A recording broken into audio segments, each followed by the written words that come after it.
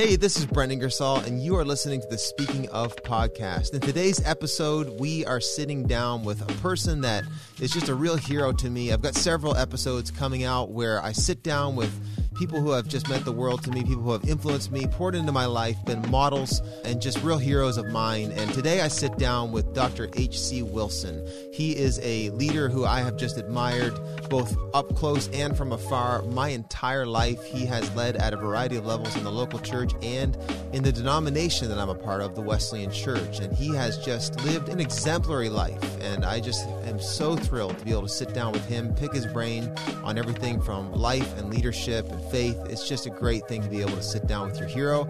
I enjoyed this conversation. I really hope you do as well. This is my conversation with Dr. H.C. Wilson.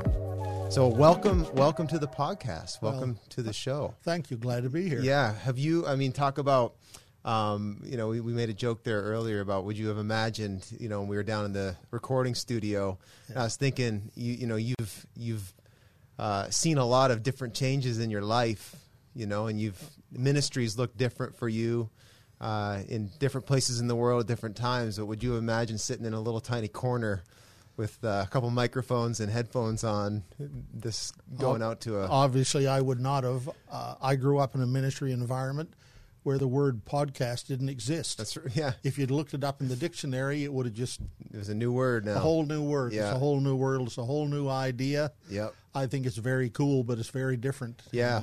Well, I grew up in a ministry world where podcasts didn't exist, There. so that shows you how much Transgenerational issue. Here. Absolutely. So I wanted to I thought it'd be so fun to sit down and I've admired you from afar as a kid, and then in the last probably 15 years as I've been in ministry, I've been able to work alongside you and get to know you here and there. Have some conversations, some cool ones. I remember one in an airport in Washington. I think we were waiting in a layover, and just.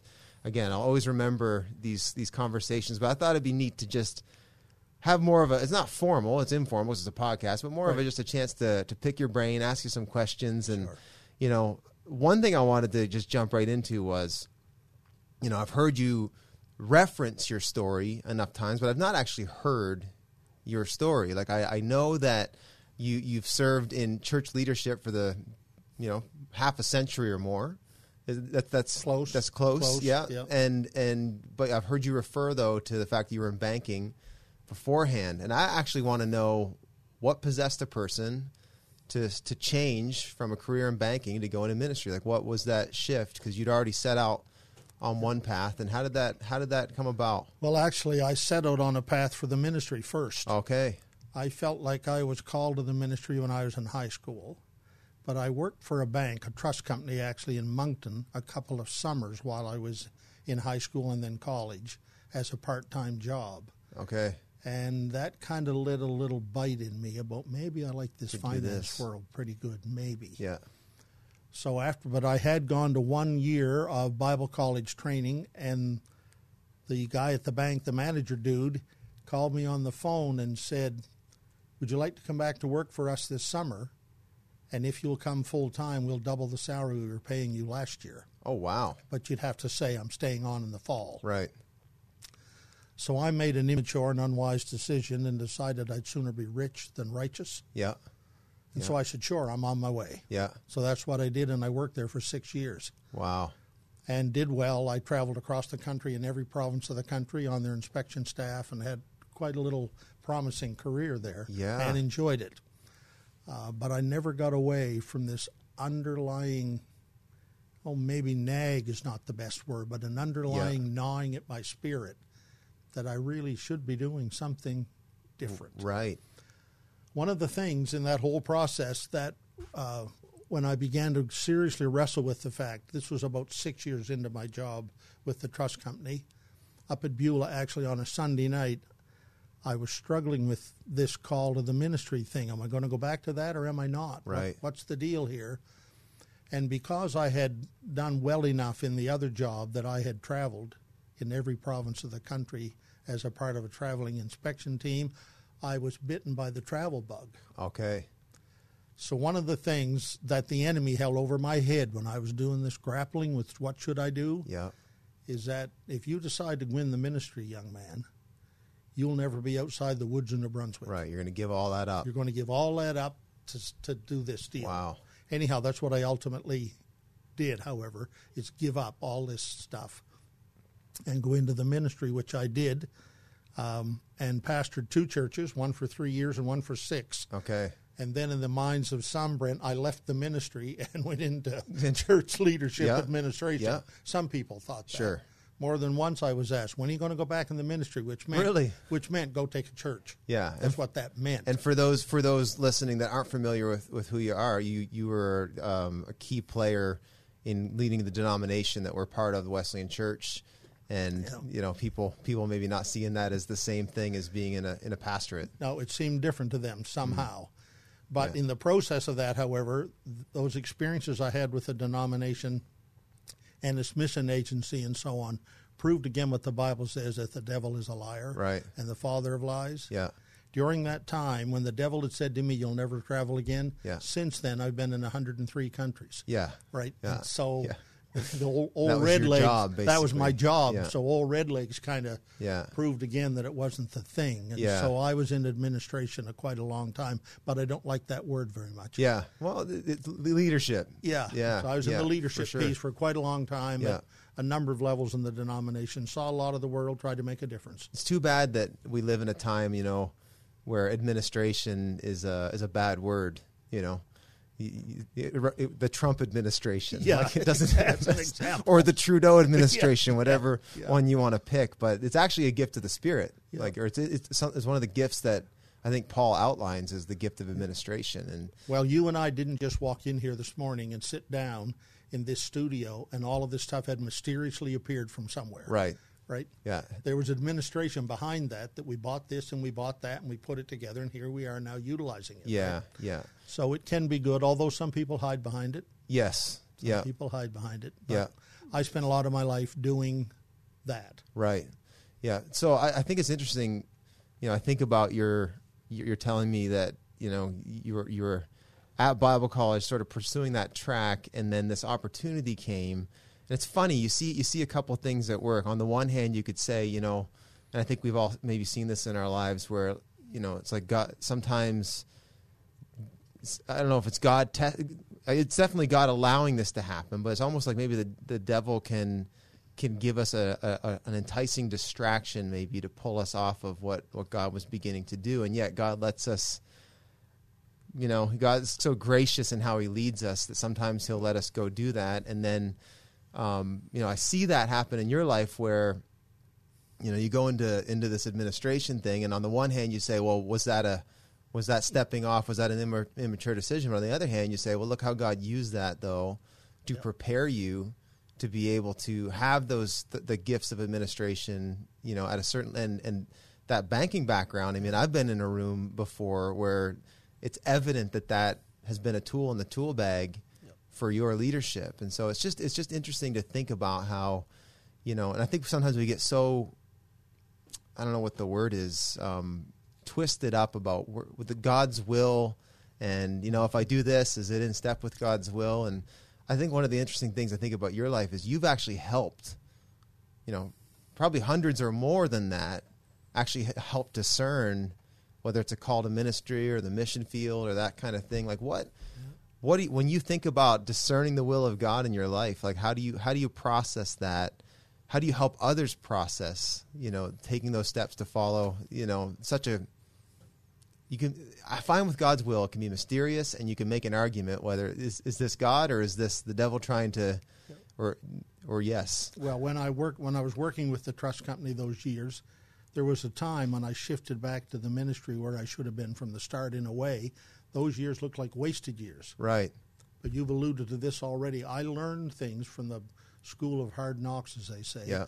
And being involved with business people who didn't have a Christian orientation necessarily. Right.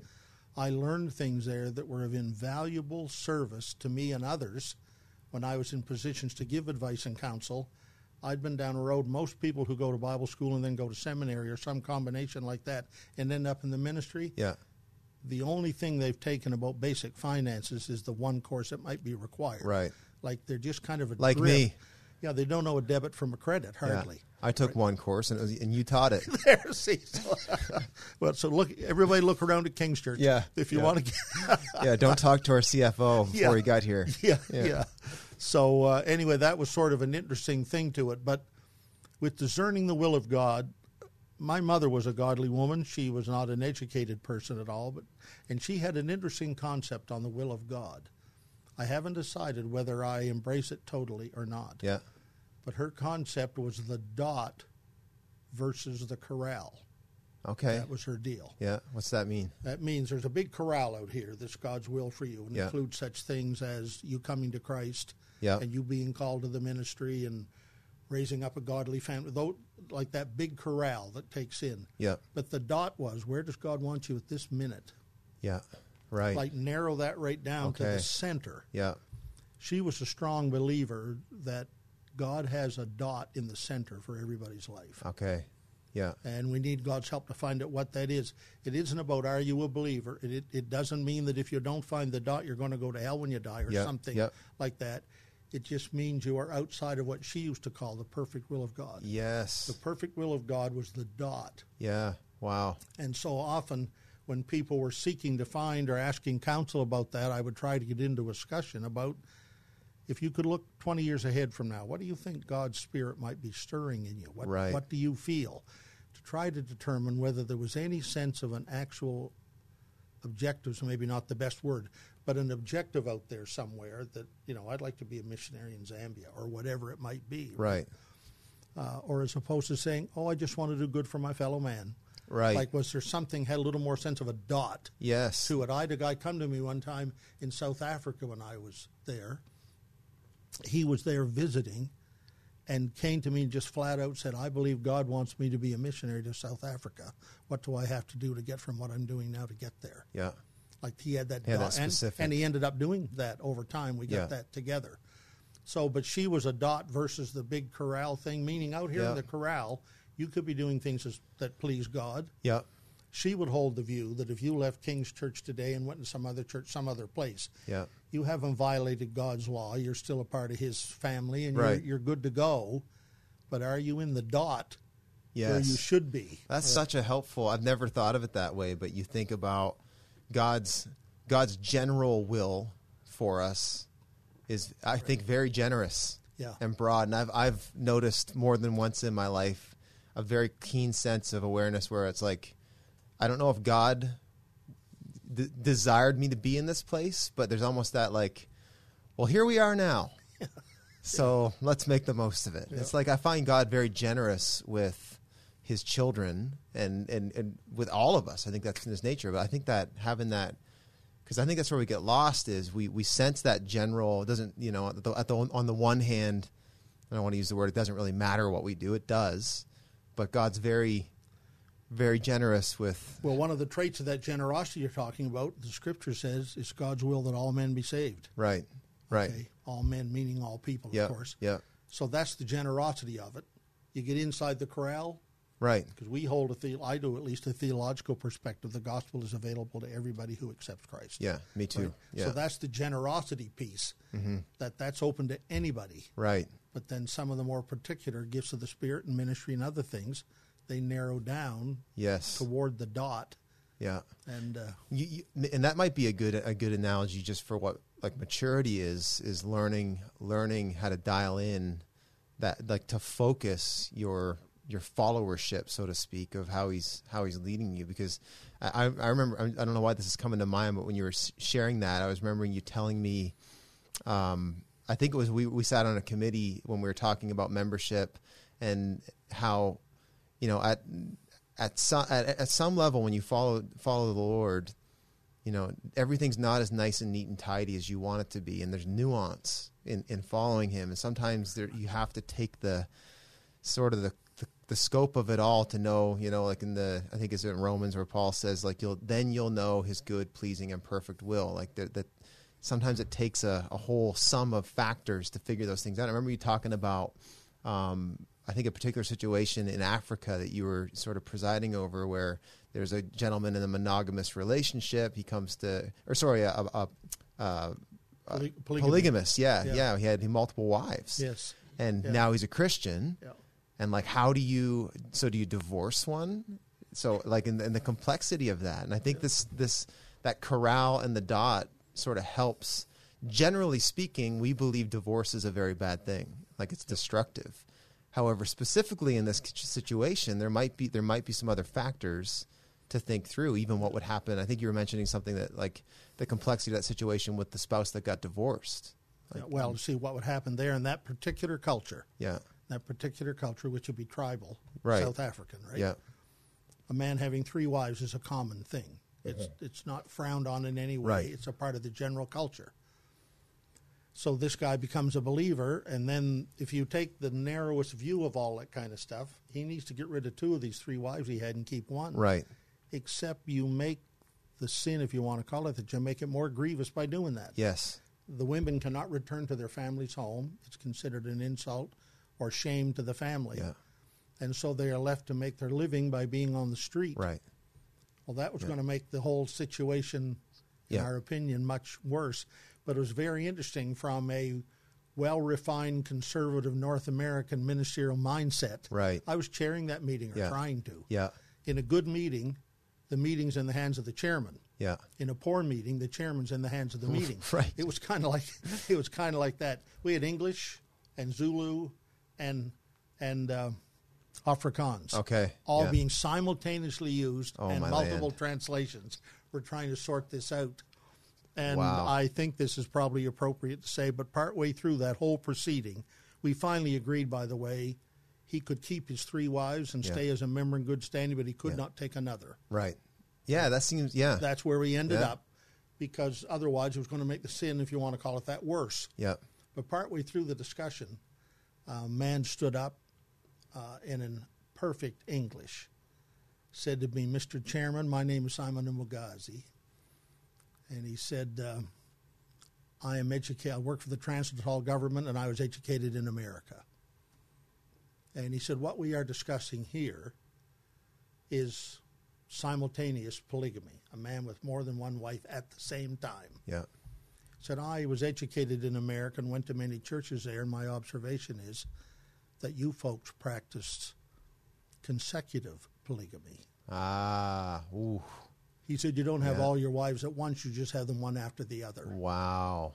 He said, Ouch. I would just hold to you that is not a better model than the one that's being discussed this morning. Wow. Sat, Mic drop. Sit down. Sat down. Oh, wow. I thought it was an interesting perspective, though, to hold, right? Yeah. Well, that's such this is a cool conversation, because, you get thinking about the complexity of situations and learning how to follow Jesus through those things.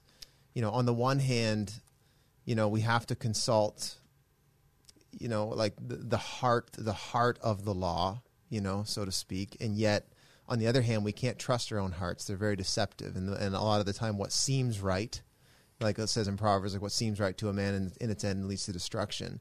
And I think if we look at, I'd love your take on, Western culture in 2020. I think feelings are a pretty major player in the God of this age. Well, I was just going to kind of go to the cultural thing, because in the case of the illustration we just discussed, this is an overgeneralization that I cannot prove to be true, but I believe it's true. Every culture believes their culture is the one God prefers. Right. Wow. Yeah. No matter where you go in the world, they think our culture is the one that God best. So in that sense, everywhere you go that is different from where we have grown up and been a part of, then you have to suddenly you have to contact or come in contact with the scriptures in the light of how that culture has interpreted them. Right. Yes. Some more conservative and some more liberal, but they all think it's the right position. Right. Always interesting ways to navigate. And North America, of course, swings back and forth all over the place. Yes. And we're in cultural upheaval now. Yeah. Yeah. Particularly our friends to the south. I mean, there's cultural upheaval going on. So how do you find your way in that? How do you determine where should we be here? What wind is blowing now that won't be blowing next month? Right. And all of that. Yeah. What do you think are helpful guidelines like in that? Because I think, my generation and my children's generation are going to have to learn, I think every generation, how to discern the will of God and follow Jesus. Like we're doing a series at the church right now where it's like we're asking the question, what does it look like to follow Jesus in 2020? Yep. You know, and like what for you, what are kind of the, hey, here's the non-negotiable. If I'm trying to formalize, an ethic, so to speak, Yep. here are the things that I'm considering primarily. Like what for you, what are those things? Well, obviously you go back to the very beginning. If you do not acknowledge Jesus as the only begotten Son of God, we don't really have a starting place to talk. Yeah. Right. We can have a conversation, all right, but in terms of a mutually shared value conversation, we have to have, that's the biggest rock in the jar. And it's interesting how often the church is not acknowledging that rock, in certain discussions that are ongoing in the church. Like I've found myself in discussion with others about some philosophical or theological thing, and then realize actually we aren't coming from the same place, because I don't know if you're acknowledging Jesus as Lord or the Scripture as authoritative. Well, see, there's the theological position called the scandal of particularity. The scandal that dares to say there's a particular way to peace with God. Not multiple ways, a particular way. Right. Right. And which, of course, is acknowledging that Jesus was the Son of God, and through him there is access to the Father. That scandal, so-called a particularity, if we don't have agreement, Brent, on that, then we don't really have much of a place to go in the discussion other than how can we keep from killing each other or something. Yeah. But in terms of trying to build an ongoing relationship, you can't do that. So in our shifting cultural sands, now we're hearing a lot of talk that there are many ways to God. Right. Not just a single way, and that scandal of particularity thing is becoming less and less popularly accepted, shall we say, right? Yeah. Even to the point of saying, how dare you be so narrow in your view that you think only Jesus will lead you to God. So there's a lot of that going on, so to speak. So the conversation, an ongoing conversation with someone who's a serious seeker after faith, has to begin on the particular claims of Jesus, that he was the Son of God and the only way to God. Right? Yeah. But that's a very hard pill for some people to, less popular than ever. Yeah, and I think you do get opportunity when you get in these discussions, because I've had them with folks who have been part of our church or left the church over this reason or that, and a lot of them having to do with what are in their minds ideological issues like marriage, sexuality, gender, the kind of hot button stuff. And I consistently find, like, okay, we haven't both taken the same pill here, though, that says, like, okay, we're gonna submit to Jesus as Lord and try to fill that in and what he would have us do, primarily based on what the Scriptures say. And I'm open to interpretation, but we need to keep that dialogue squarely in that arena. And I'm finding even now a consistent move from that biblical, exegetical conversation that's mutually submitted to Jesus as Lord, that those conversations end up over here in some sort of, I just think that, or, I think it's time that we embrace this, or, Jesus loved everybody, therefore, and it's interesting to see. And what I believe has kind of become a watchword. Like, I don't mean me personally, just people in the general culture. Yes. What I believe is the truth. Yes. Yeah. Whether it's what you believe or not is irrelevant. You can have your own truth. Right. Yeah. But I'm going to have my truth. Yeah. That says God has 3 heads or whatever it says. But I'm going to have my own truth. Yeah. And of course, people want to challenge, is there such a thing as absolute truth? Does that absolute truth even exist, for goodness sakes? Yeah. Which is a pretty crazy question to ask, right? Like, based on the definition of what truth is, like, I think that implies that there is truth, right? And it's interesting how it's not even a hidden ideology that truth is subjective. It's overt in the, you live your truth, tell your truth. We'll say things like that. And it's like, that's actually an inappropriate usage of the word true, because I'm not the truest of people.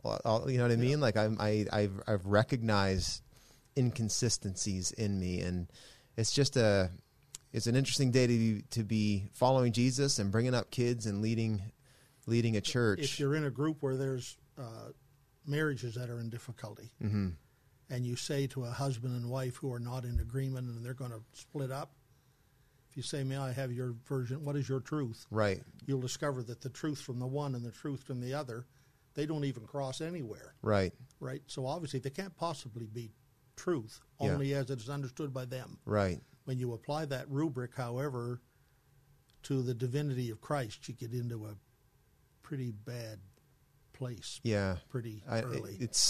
We start to create him in our own image. Yep. And it's I think it's something that we're all prone to do. I don't think it's easy to sit and point at ways that other people do that and then exempt ourselves that we don't do that. I think we've got to even come back to a place where we realize that's a bad thing. Like I think that's what we're losing now, is that, there's almost like not just a permission to sort of recreate the faith and our theology, in how we see it or think it should be, but it's like it's actually promoted. Well, when I was your age, back in that generation, back there somewhere, inside the narrowest view that groups like ours had, we didn't hold all of these, but some groups like us, they defined truth by the things you didn't do. It wasn't by the things you believed necessarily. Yeah. Right? Did you drink or smoke or go to chew tobacco or go to the show those who do and all that stuff? And so truth was judged by a long list of irrelevant external behaviors. Yeah. And that's how truth was defined. And that needed to change drastically. That was suffocating the church. So you lived through a time where the church had gone into legalism almost, like that they'd clamped down so hard on, we hold these things to be true, and if you don't, then you're out. Yeah, right? And you saw that within denominations. I did. Now, not so much here in our area, but in some parts of our own denomination or others. Yeah. Extreme case, I know of a church camp meeting environment in the United States, not directly connected to us. But when women came on the campground, they had people at the gate to measure how far their skirt was above or below their knee. Wow. And that determined whether you get in or not. Now, the rumor was that the teenage boys all wanted that job. So I don't think that part was true. Yeah. But the other thing was they had somehow, because if you get into that deep legalism stuff that's trying to define truth by your external behavior, then it's a cycle that leads downward, and there's no bottom in the hole. It's a hole with no bottom in it. Yeah. So you can never be holy enough by the way you're behaving. Yeah. Right?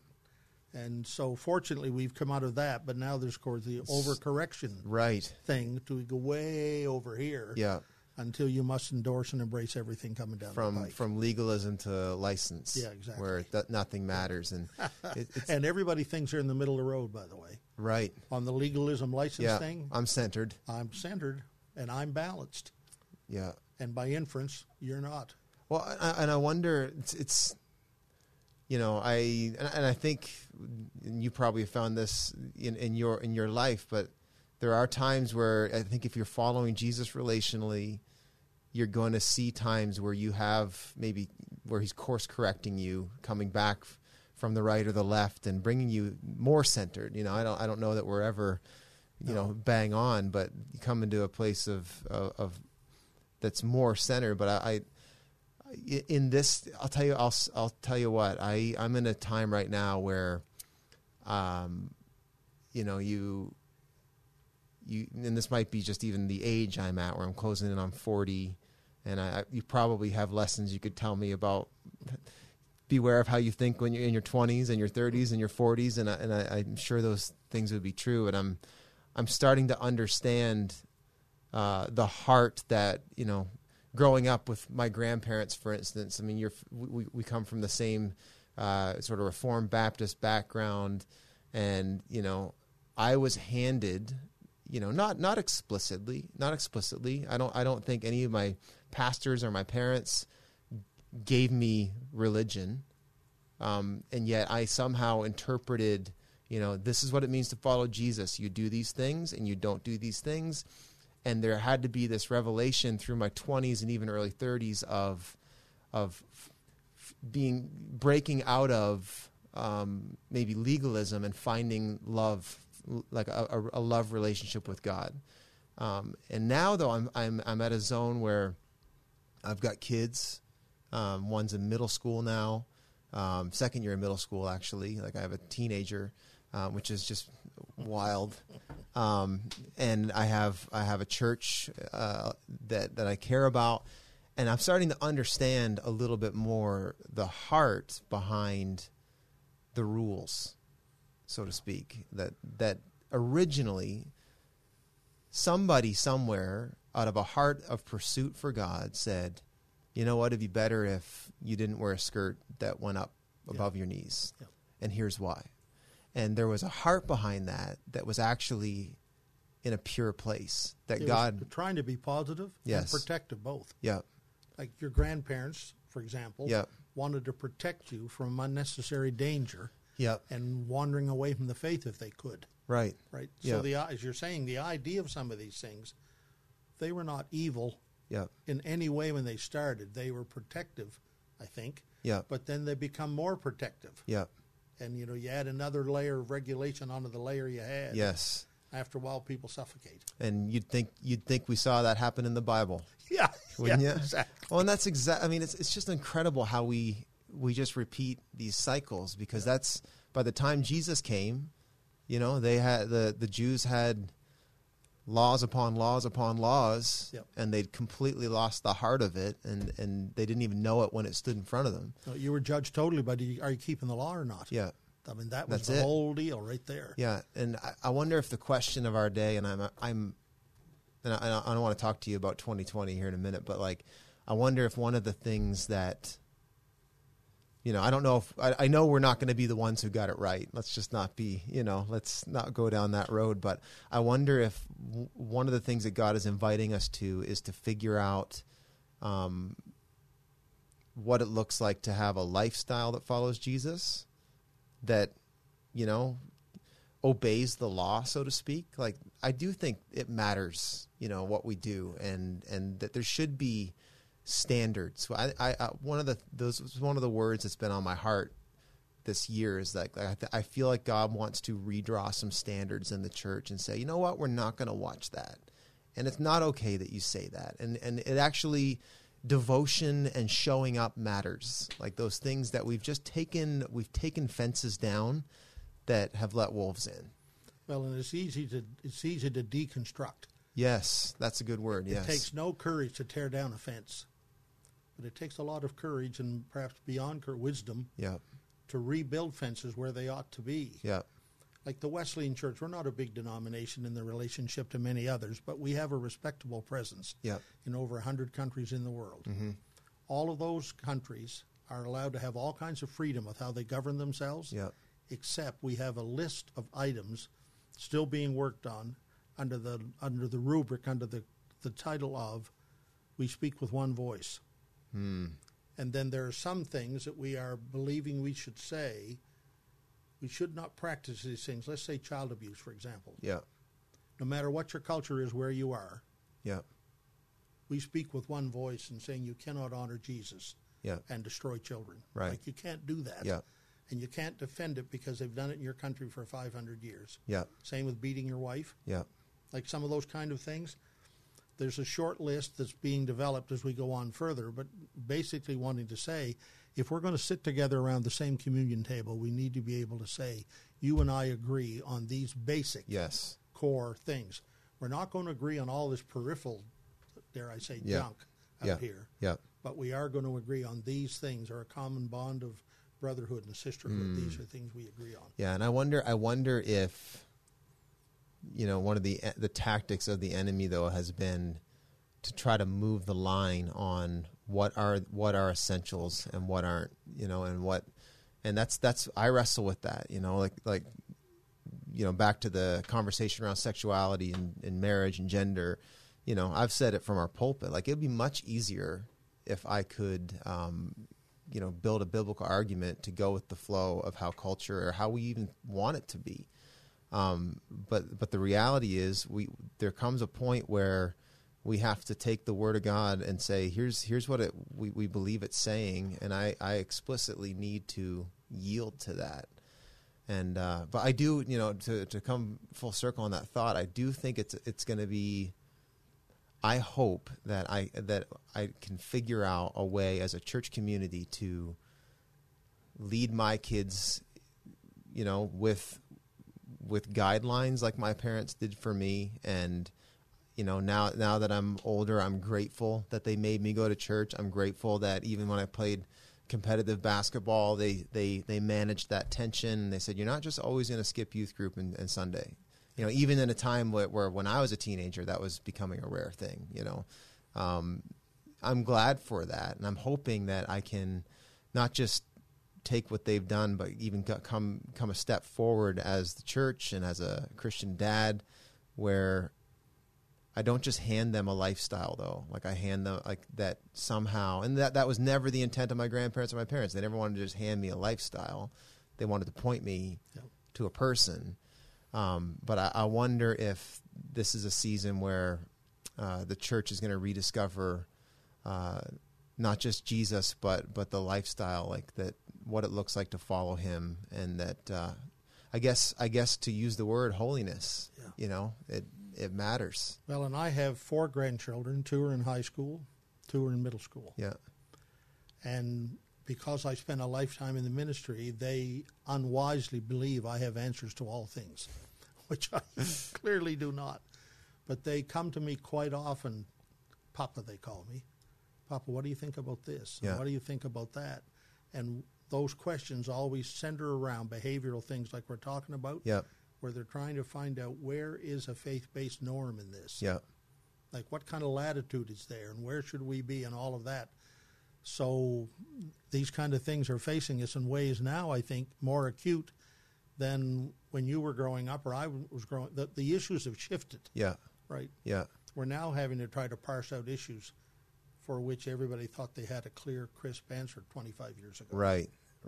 Yeah. Now they're being reparsed. Yeah. Well, I think this goes along that line, is the managing the tension and figuring out the nuance of, at some level, whether it's law or lifestyle articles, or even organizations, like because again you've worked for a denomination and you've seen the good, the bad, and the ugly that comes with that, and it's all of those things. There's very good things, and there's disadvantages to it as well, and you can see that at every scale, whether it's with the denomination. I see it even within our church. Like as an organization grows, you gain some things because it's larger, but you also lose some things. And but you've always been a guy who is pretty grounded in your history.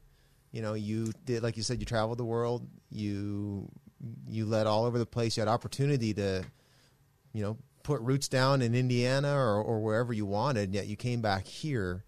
What is it about that? Like, I think one of the ways I'd describe you is loyal.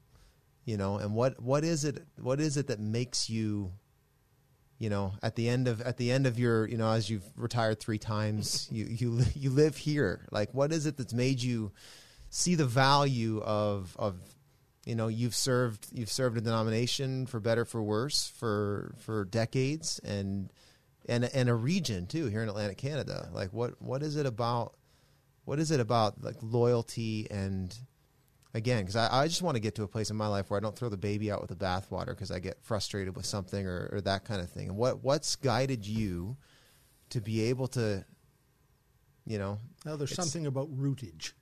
Yes. R-O-O-T-A-G-E. Yep. There's something about rootage. Yeah. I had the benefit, as you did, of growing up in a home that honored God. Yep. Parents that honored each other. Mm-hmm. Did the best they could to bring children up in the nurture and admonition of the Lord, to quote the book. Right. So that's my background, and it goes back about 3 generations at least on both sides of my family. So that rootage thing was there, which has its own appeal as you get older. Yeah. There's something about that. It almost has a magnetic pull to it. Yeah. That now, if I had been born into a family that was very different than the one where I was, I don't know whether I would have felt that or been pulled back, so to speak, here. But regardless, it's there. But it's there to the point that we lived in the United States for 20 years but never became citizens. Wow. Yeah. And there was no reason not to. Yeah. After 5 years, we met all the qualifications you needed to, and it would have been hyper convenient to have 2 passports. Right. And move back and forth across the border without having, but we didn't do that. Yeah.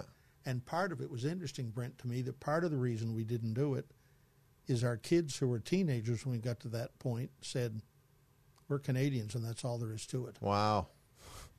We're glad to live here, but Yeah. we're Canadians. It wasn't anti-American. It Yeah. was pro-Canadian kind of thing. So that rootage piece, I think, was a part of it.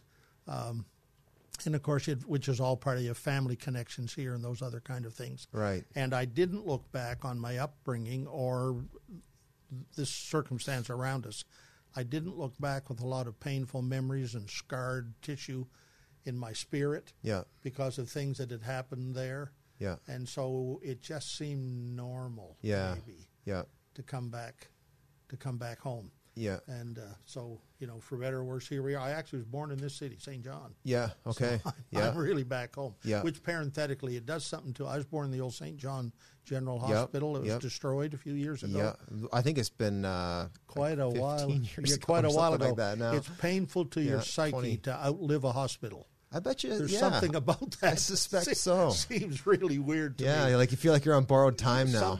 Something. But the rootage piece was strong. Yeah. What is it though? Like even speaking denominationally and organizationally. I mean, we've had some conversations about that. Trying to find my way in being grateful that I'm part of something bigger, but at the same time trying to figure out how to lead in a healthy way in today. And what advice would you give to I think I'm growing in my rootedness and groundedness and seeing the value of that and seeing it as an asset instead of a setback. And yet I would say the generation coming behind me is even more aggressive in we don't need that. We don't need this. We don't and just very back to the deconstruction word, there's probably a place for, I know there's a place for that. But the enemy loves to get in and destroy, not just deconstruct. And what advice, what counsel would you give a person like me or younger people who say, I don't need my parents' faith, I don't need the denomination, I don't need this or that? What's kept you?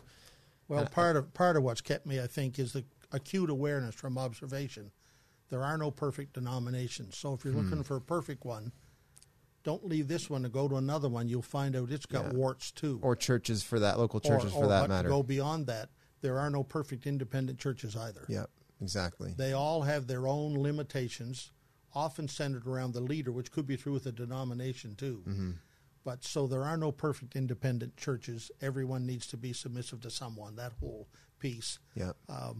But I do think denominations can be both empowering and frustrating in the nth degree. It's I hate to use the word crapshoot, but I mean, you're not exactly sure what you're going to get, so to speak. But I would sooner contribute as best I can to help to develop and continue to see the development of a healthy organization that is continuing to grow and attracting young people and others, as opposed to saying, nope, think I'll run over here on my own. That happened enough. There are 400 and some denominations in the United States, for goodness sakes. Everybody had a better idea. Right. So find a common bond and try to develop it and nurture it and find out, are these people flexible? Are they making changes? Are they adapting to today? Are they married only to yesterday? Yeah. What are we? So for you, and I understand this because I see it in a smaller scale at our church. You see the vehicle of a denomination, for instance, as something that it can't accomplish something that if we work it, it can work. Is it perfect? No. Can it get flat tires? Yes. It's the same. I've had conversations with people who've come on the board or come deep into leadership. It's okay, you're going to get to pop the hood on this thing, and you're going to find that there's some stuff that if you're not ready for it, it's going to take some maturity. You're going to realize that there's some things that we got to work on. Yeah, it's not perfect. And it's seeing the value, I think, of, or even the potential of what could happen if, like you said, if we have a healthy organization, we can really accomplish some stuff. And for 5 years, I had the privilege of being the general director of the international ministry for the Wesleyan Church, all that overseas stuff. Yeah. A lot of good work being done in schools, hospitals, clinics, church planting, a lot of good stuff that could never happen by one church on its own, not ever. Right. those things only became reality because of the people who viewed the Great Commission seriously said, who can we link up with and trust to do what we want done with our money right to help these things go forward, right? Yeah. So I became a stronger believer than I was before, I think, when I was in the missions thing, with the organized churches banded together on a common bond of understanding of the Great Commission. Right. And we're all supporting the same cause. Yeah. It's hard, I think, because especially when you get in these international things and you get as a denomination, it gets very hard when you're on the ground in Atlantic Canada to see the value in Swaziland or wherever, right? And you could give all kinds of illustrations of that, right? But one that just pops into mind, I was in Guyana in South America when we dedicated a Bible in the Patamuna language for a tribal group that had never had a word of the Scripture in their language ever. Some people came by 5 days by canoe to be there. It touches me, No doubt. And when the time came, about 10 young men came in carrying boxes on their shoulders, each of which held 50 copies of the Bible. And the people were celebrating and praising the Lord and jumping up and down, grabbing the Bible and kissing this thing. And it had been done by a translation team that included a lifetime Wesleyan missionary, a Jesuit priest, and 2 translators that we had borrowed from Wycliffe. Wow. They'd come from the country next door, Suriname, and over. So here you had this group, a Catholic and a Wesleyan and a couple of Wycliffe dudes. Well, I don't know what their background was, Dutch Reformed likely. And these people celebrating a Bible. We got Bibles home with dust on them. You have too, probably. Absolutely. And so how could all of this have happened? Was somebody doing it on their own? You couldn't do it on your own. And if this is, I must say this is probably dangerous maybe, but the Jesuit priest there, I really like this dude. And by the way, the lady who was our missionary working on that project, she had grown up in a very conservative Wesleyan church in Ohio. She was about 65 then. She said, if my forebears knew I was working every day with a Jesuit priest, they'd disown me. Anyhow, he come up to me and we had a nice chat. He was a British guy. He said, my name is Paul Martin. I'm a Jesuit priest. Wow. He said, you once had a prime minister. By my name, he was not very good. That was not my comment. His. For the record. For the record, it's not my comment.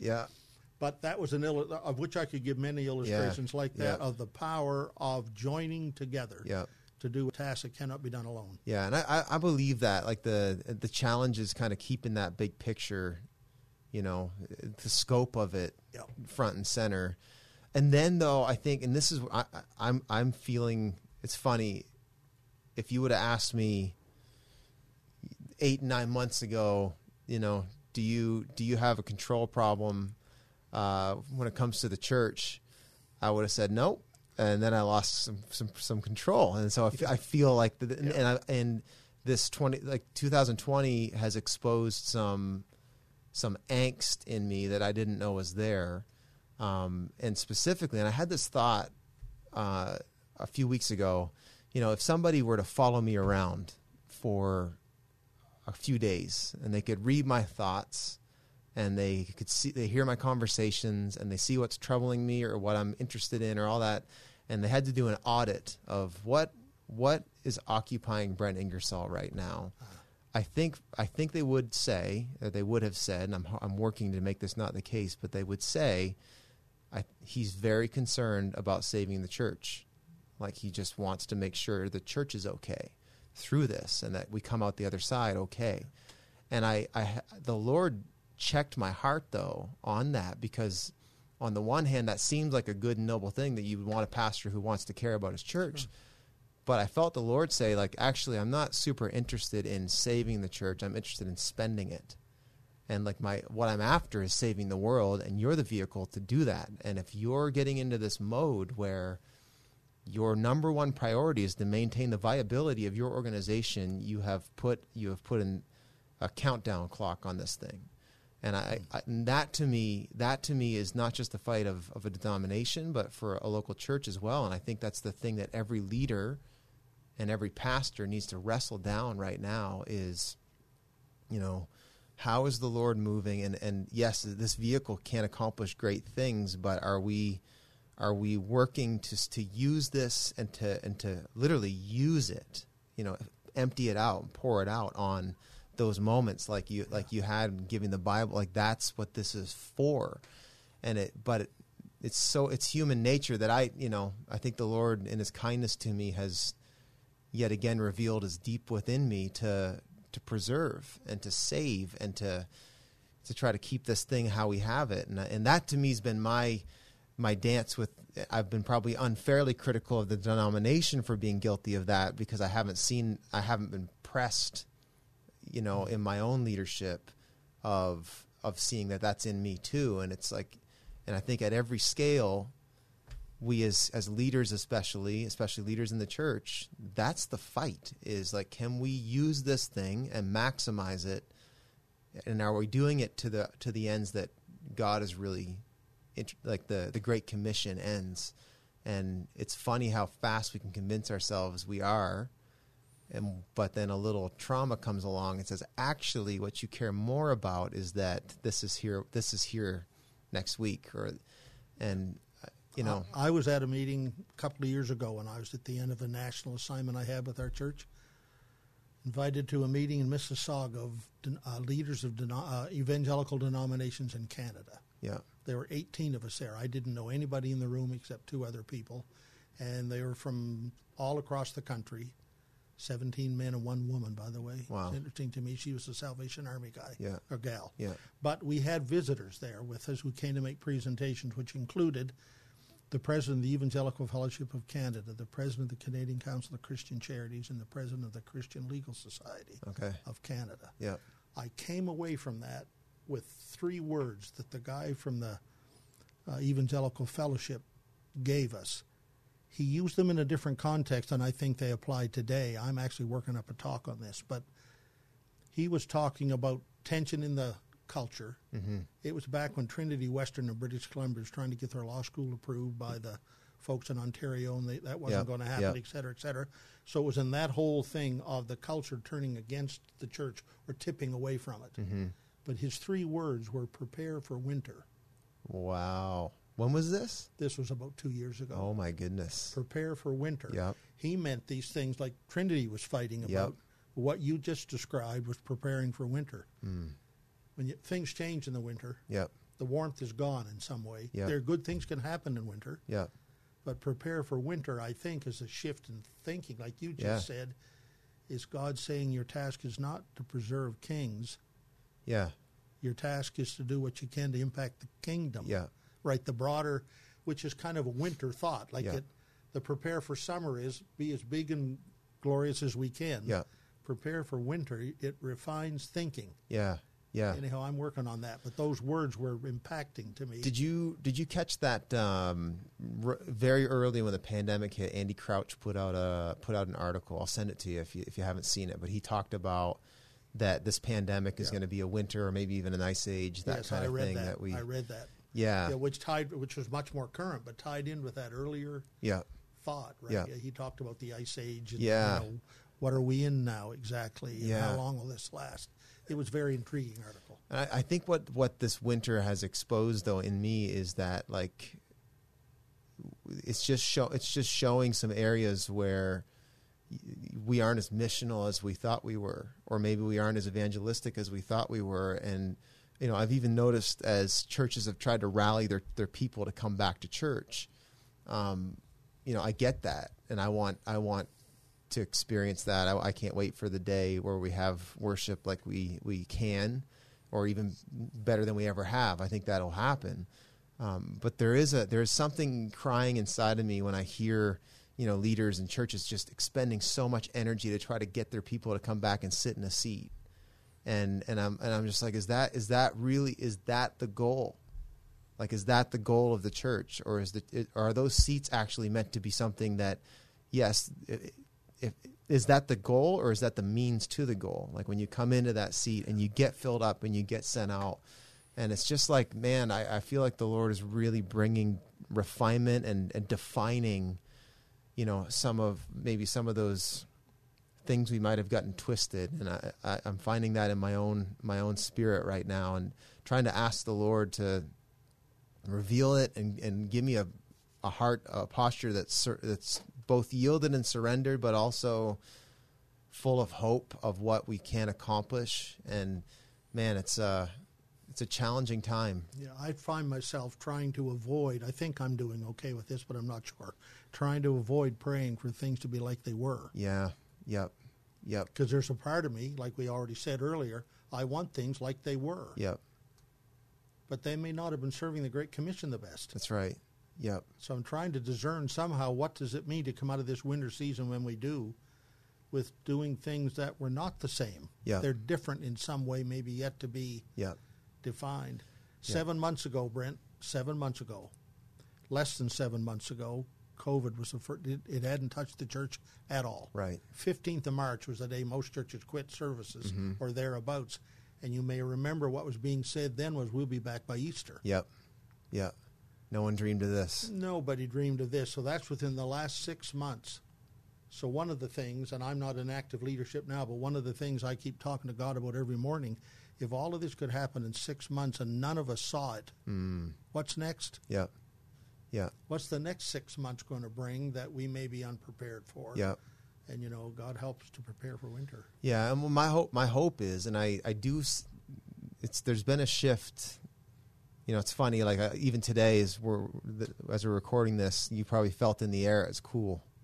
Yeah. You felt the shift in the air, like, ooh, fall's coming. Yep. And you could feel it. And it's been a, I'll use this word, it's been a hell of a year to use that terminology.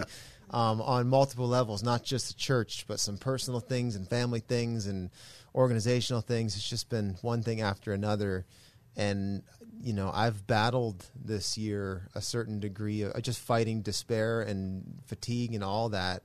And I will say, though, I would say in the last 14 to 21 days or so, there's a shift inside of me where I feel, I don't know if it's permission to hope or if it's God depositing another measure of faith, but I feel like I just have this sense, like almost like the air is shifting. And will we be back to normal? I doubt it. I think, but I actually am starting to dare to believe that normal could be better than it was before. And I wonder if this crushing season is going to create something new. And there's a lot that I don't know. But I do have a sense that God is working towards reaching this world and bringing the kingdom here. And as long as we partner with that, we're going to be all right. And the other thing I've been thinking about, I'd love your take on this, is because you've seen it as you've served the denomination. You've seen the denomination form not just partnership, but friendship and alignment with other denominations that when you were my age even would never have even, they were enemies almost. And I wonder if this isn't a time where, and it might not be in my lifetime where we're able to really call it this, but I wonder if this is a time where the Lord is bringing a unity in the church that has not existed since, 500 AD, that kind of thing, where you go through those big historic schisms, so to speak, and you go back to the Reformation where, it just fractured. And I would actually say for the better, like the Great Reformation and then all the denominations that spun off out of that. One of the things I've found, and you've probably found this too, I'd love to hear you on it, is, the Baptists give us an angle on God that if they weren't there, we'd be missing something about the holiness of God and the sovereignty of God. Like, I wouldn't appreciate that if it wasn't for the John Pipers of the world. And the Pentecostals give a passion and a love for the fire and the power of God. And the Wesleyans, the Arminian, like all of these things have given us a fuller picture of who God is. And I wonder if God is not moving us to, if 1500 AD was the Great Reformation, if this is going to be the Great Unification, where, and now, right now people are listening to us, who knows where. Yeah. You have this global digital economy. You just wonder if that's not how the Spirit's moving today. And how do you see that? I'm 75 years old. When I was growing up, this was done without malice, I believe. But when I was growing up, there was a lot of conversations about how we were different from other people. Right. Right. There's the foot washers over here, the brethren people, they wash feet. Yeah. Can you imagine that? Yeah. The Pentecost, you can't understand them because they're babbling and something. Yeah. And, you know, the Baptists, you can do whatever you want because you know, You're always all saved. of that. Yeah. And so there was a lot of conversation about what keeps us apart, even some preaching about that. Right. Right. Don't hear that anymore. Yeah. And it's become what you're saying, kind of there used to be an old gospel song that said, "You're my brother, so give me your hand." Uh-huh. That kind of idea, until we now talk much more about what holds us together than what keeps us apart. Yeah. And so long as we don't give up on the scandal of particularity, there's one way to God through Jesus. As long as that's an irreducible truth at our core, I think giving up all this other stuff is a very good thing and helps us a lot. And, you know, as a small example, I serve on the board of trustees of a small college not far from here that's owned by the Wesleyan Church, now has a Nazarene and a Pentecostal and others who are actually on the board, which would have been like drinking strychnine back 20 years ago. Right? It just wouldn't have been, because we are dwelling on the thing. There's a lot that holds us together, and there are enough genuine forces of evil, if I may use that term, that are coming against the church, that those of us who are in the church need to join arms together and say, we agree on what's really important. What can we do together? And seeing a lot more of that. It's interesting. I mean, maybe that's part of the grace of God in allowing the church to go through, whether it's the cultural wars or COVID or just the kind of the general global climate of the day, is, you know, it's like when a bigger hill to die on comes along, all of a sudden the molehills all of a sudden don't really matter all that much, and it's like maybe we don't have the luxury or the margin. You know, this probably is not politically correct to say, and might get me in trouble, but whatever. You know, I've always thought of like some of the banners and the fights that people pick these days, like that never happened in the 1940s, because there was a world war going on and you really didn't have the luxury.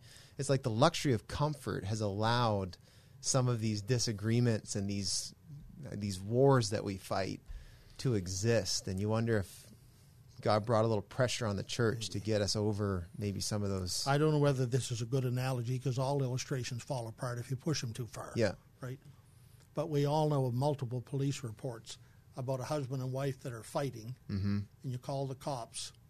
The cops show up. Now the husband and wife are together fighting the cop, more or less. Right. They brought them together. Brought them together. Well, if you can imagine that the Christian church is like a couple, and we spent hundreds of years fighting each other about this or that or something else, and now a force has come against us that's challenging that. Now we're banding together to fight against this force in a way, which I think is a good thing. The church always does better when the culture is negative toward it. It brings it. You have a chance to measure what's important here anyway. Right. Well, let's end with this. So, what makes you hopeful? You know, you're in a different gear now. You've left a legacy and roads for guys like me to follow. What makes you hopeful, though, when you look at the landscape of things? And even, I mean, we're still smack dab in the middle of a global pandemic. You know, I read the last chapter of the book. There you go. And in a way, sounds oversimplified. But that's it. We're on the winning side. That doesn't mean you win every battle. And that doesn't mean we don't have bad days ahead of us, which I do believe we do. My daily scripture reading lately has been in Matthew, where many difficult things happen to the church. And were predicted to happen. Again, right? So I get all that. And I don't mean to trivialize it, but when it's over and done, we're part of the winning side, right? And nothing's going to take that away from us. It may surprise us, by the way, who's there at the end. Some of the people we wouldn't let in may be there. But I think it's going to be a rejoicing day, and we're going to have the winning banner at the end. It only matters in an election race or any other kind of or a sports event. It doesn't matter who's ahead at the beginning or in the middle. It matters who's ahead at the end. And we're going to be ahead at the end. That's my hope. I agree. Well, we know how the story ends. We do. So Well, thanks, Dr. Wilson. This has been a real privilege and a treat, and we'll have to do it again. Enjoyed it. Thanks, Ray. Hey, thanks again for joining us today. I hope you enjoyed my conversation with H.C. Wilson as much as I did. He is a real gift, not just to me and my life, but I believe to the kingdom of God, and it's been a real treat to talk to him. Hey, before you go, do me a favor, hit subscribe, leave a review, do whatever you can to help us get these messages out. I'd sure appreciate it. We'll see you next time.